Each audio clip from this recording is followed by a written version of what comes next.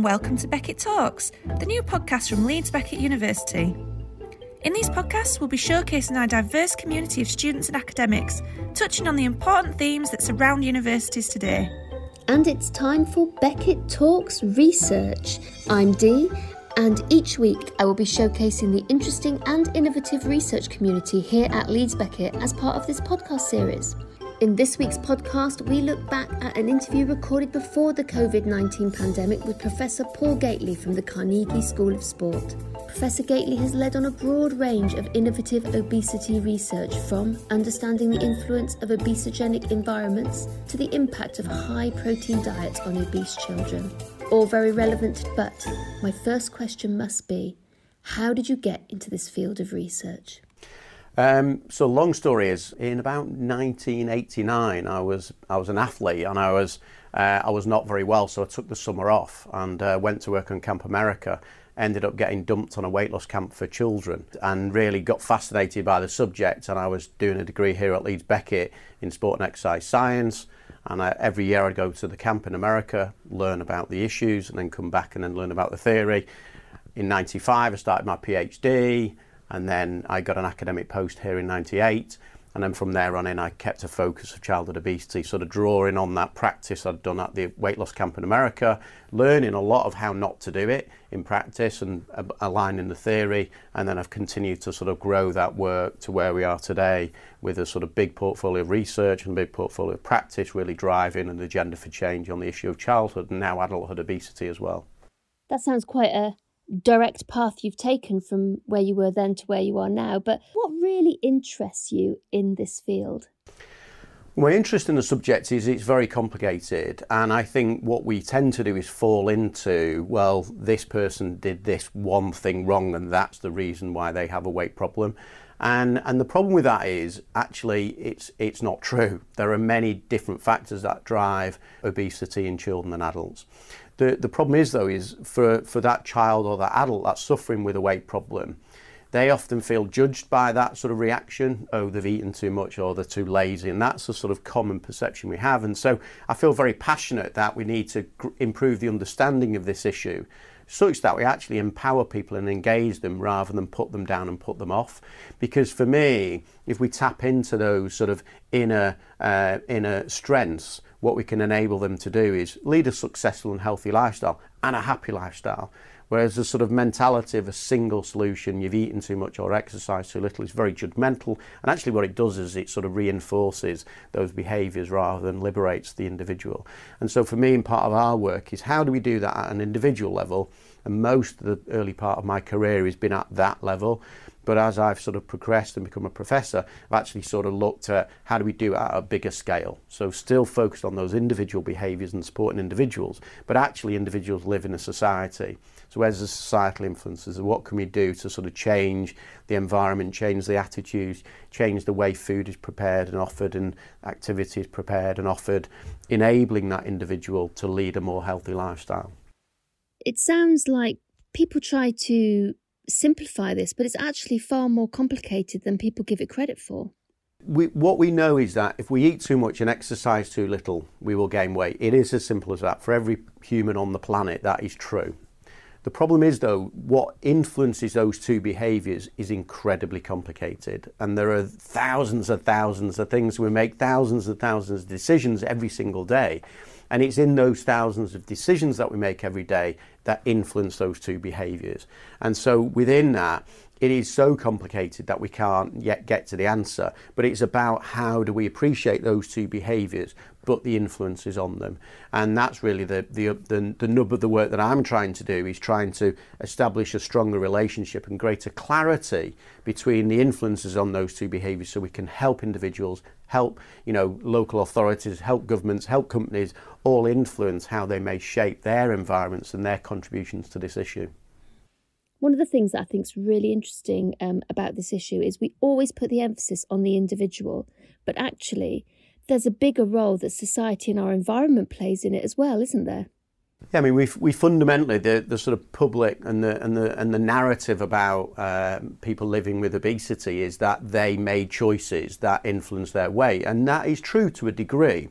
But we all make choices because we live in an environment, and, you know, in terms of how one gets to work, in terms of the sort of, you know, you walk down the high street and it's like running a gauntlet of food outlets and takeaways. And even if you go into a clothes shop now, there's sort of sweets and chocolates right at the checkout, you know, so wherever anybody goes, there is food is available. Wherever we go, we're reducing those activities.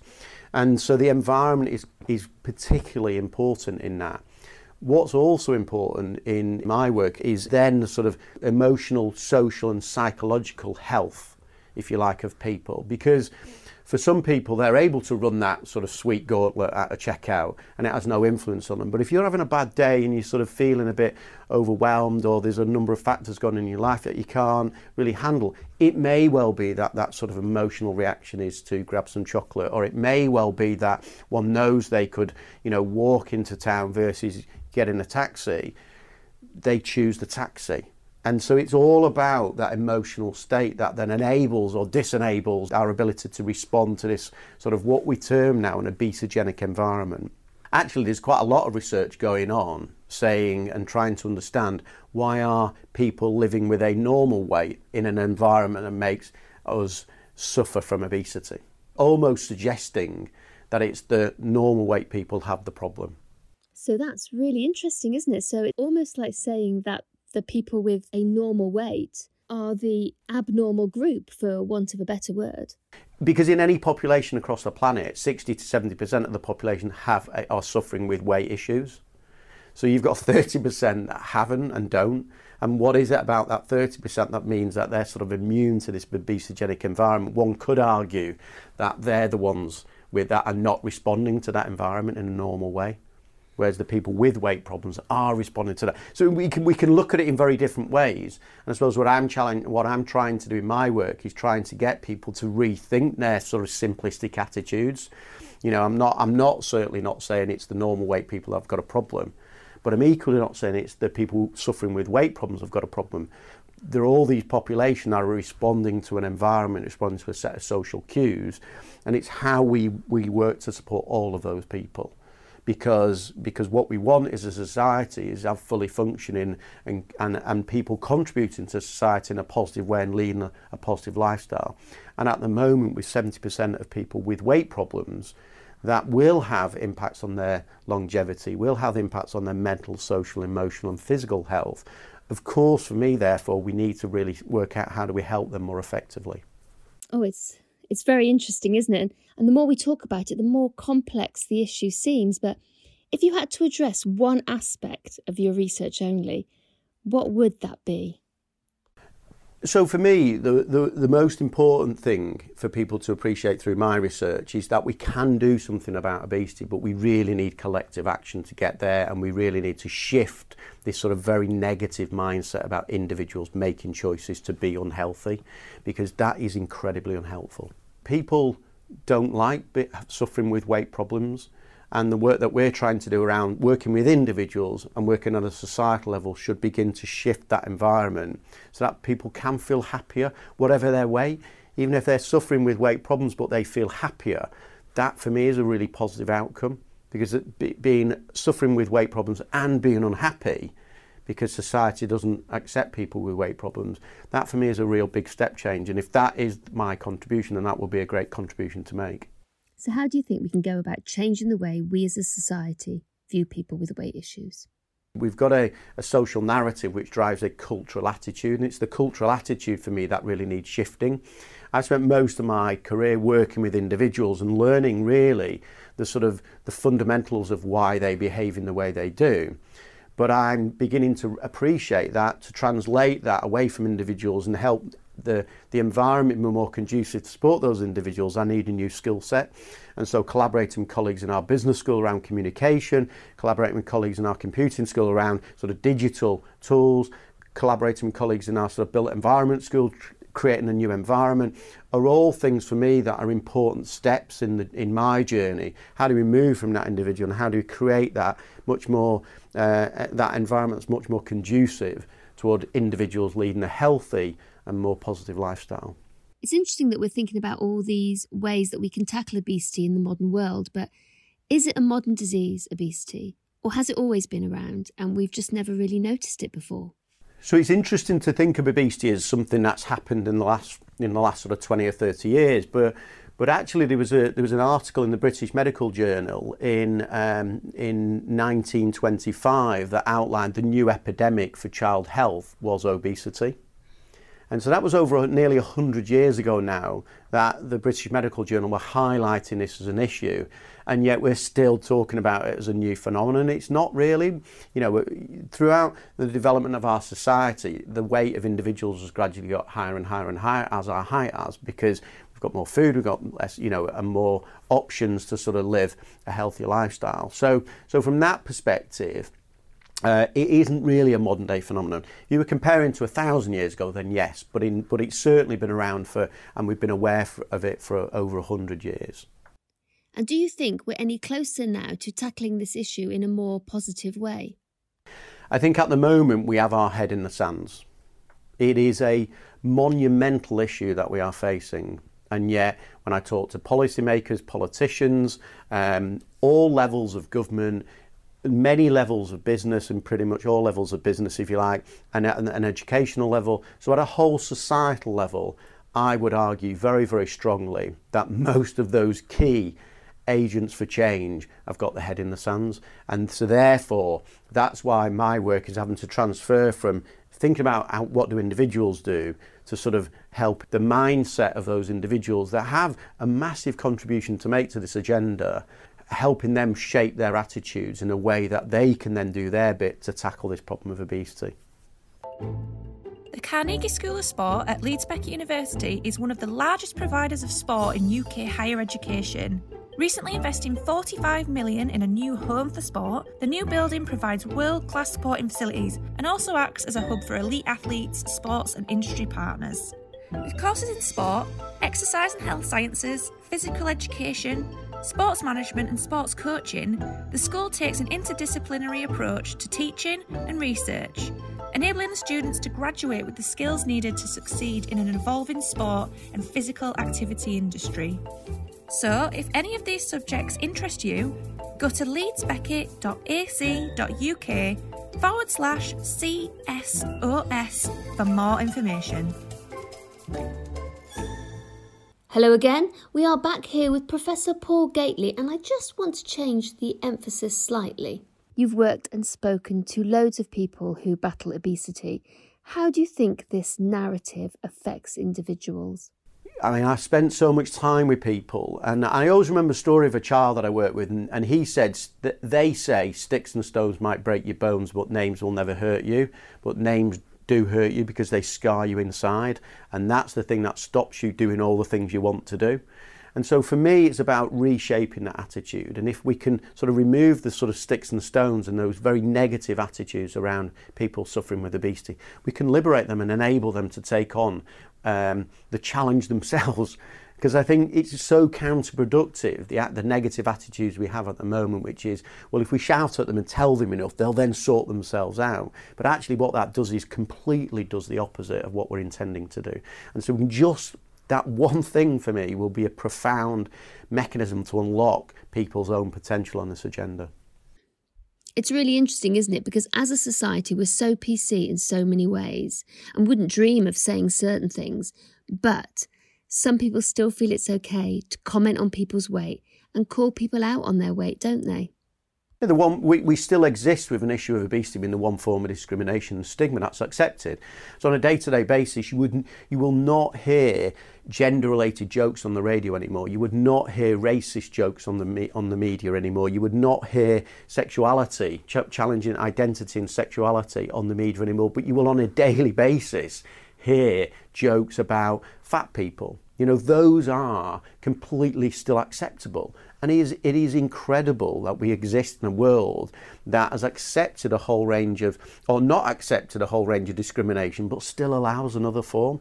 And it allows a form that's relevant to 70% of the population, and that's the most worrying thing. That it has such a profound impact on the lives of 70% of our adults and 30% of our children. It just, for me, beggars belief that we are still here with this mindset that it's acceptable. There seems like there's so much work still to do, but if you could change one thing in your area of research, what would it be? The one big thing that we can change is realising that there isn't one big thing. That the big thing is a multitude of factors is the big thing. It's not one thing within. And that's why I struggle with this sort of concept of, we're all about sugar. That's all we hear about, the epidemic of childhood obesity is to sugar. It's not.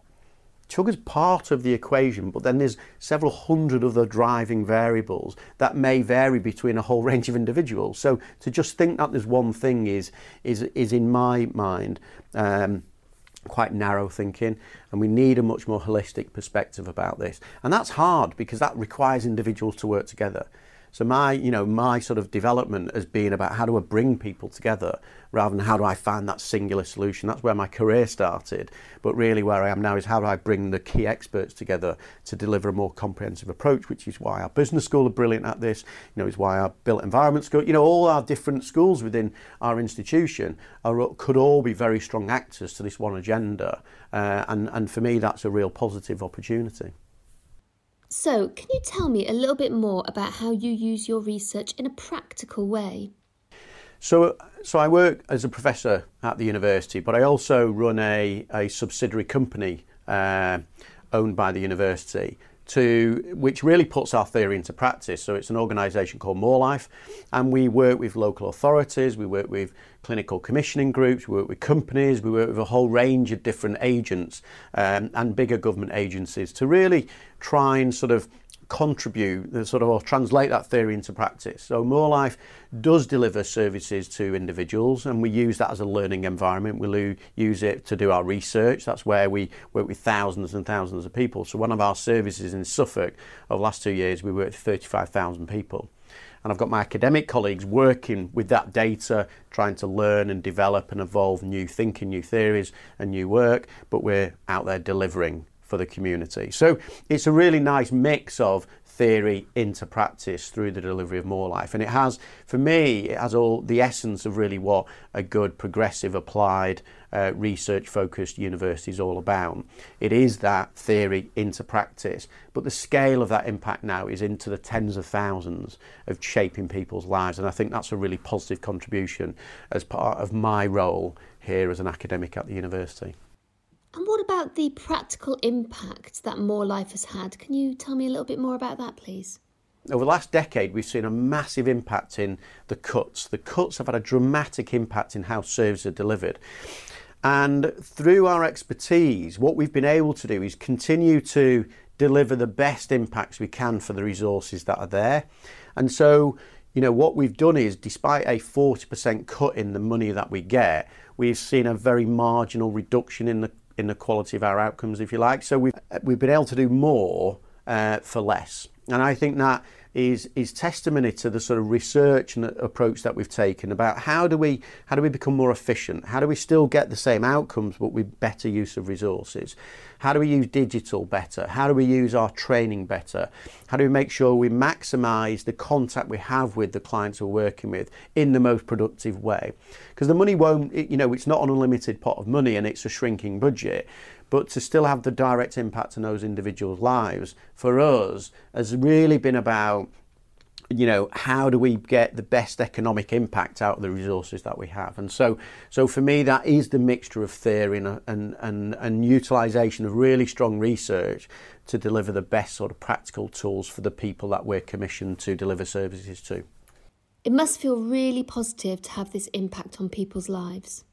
It does feel really positive. It feels really positive and it feels really frustrating because there's many more people out there with these problems, and I think that's the frustration is we have a solution. We see direct impacts in shaping people's behaviours, and that's why we use the term More Life, because we believe and they tell us that we give them more life. In that way, that's the essence of what we're trying to achieve. So we do that with individuals, and with 35,000 individuals we work with in one contract in the last 2 years. But we've had to do that with a shrinking budget because health is not a priority at the moment. And so for me, that's the rewarding bit, that we still maintain that quality of service outcome even when the environment's been challenging. If the environment wasn't so challenging, we'd be able to help more people. And I think that is the bit that frustrates me too. Do you feel that this issue doesn't get the resources that it needs? So for me, in the last sort of decade, I've translated my mindset from working with individuals to trying to scale that up. And what you begin to appreciate is sort of political attitudes are important. So we've had austerity, and they are largely driven by political views and perspectives that then are implemented into a local government. And in essence, that's sort of the budget has been cut. Now, for me, that's a short-term mentality, because actually what we know is public health is a massive return on investment further down the line. But if you're a political party and you want to get re-elected, actually cutting the things that are going to have an impact in 20 or 30 years are the things that you would do. It's logical to do that, because you don't have to worry about what's going to be. You're not in politics in 20 or 30 years. So you make those shorter term decisions. And that's the challenge for me, is how do we get out of that cycle in order that we keep prevention at the heart of what we do for a good public health, because that will save money in the long term. And so for me, a lot of the work that I've been doing more recently is understanding and then trying to shift that mindset. And we hear it all the time. We hear from the NHS about how they want to do more prevention. The work that we're doing will continue to have, I believe, and I hope, greater importance as we move forward. And that's where I see the links with the university, because as an academic institution, being progressive and being ready and enabling change is part of really what we do. And so for me, it's being able to sort of take that narrative of prevention and change, but provide the solutions over the next 5, 10, 20 years. And we'll do that not just through our programmes, but through our students and through the sort of impact that they have.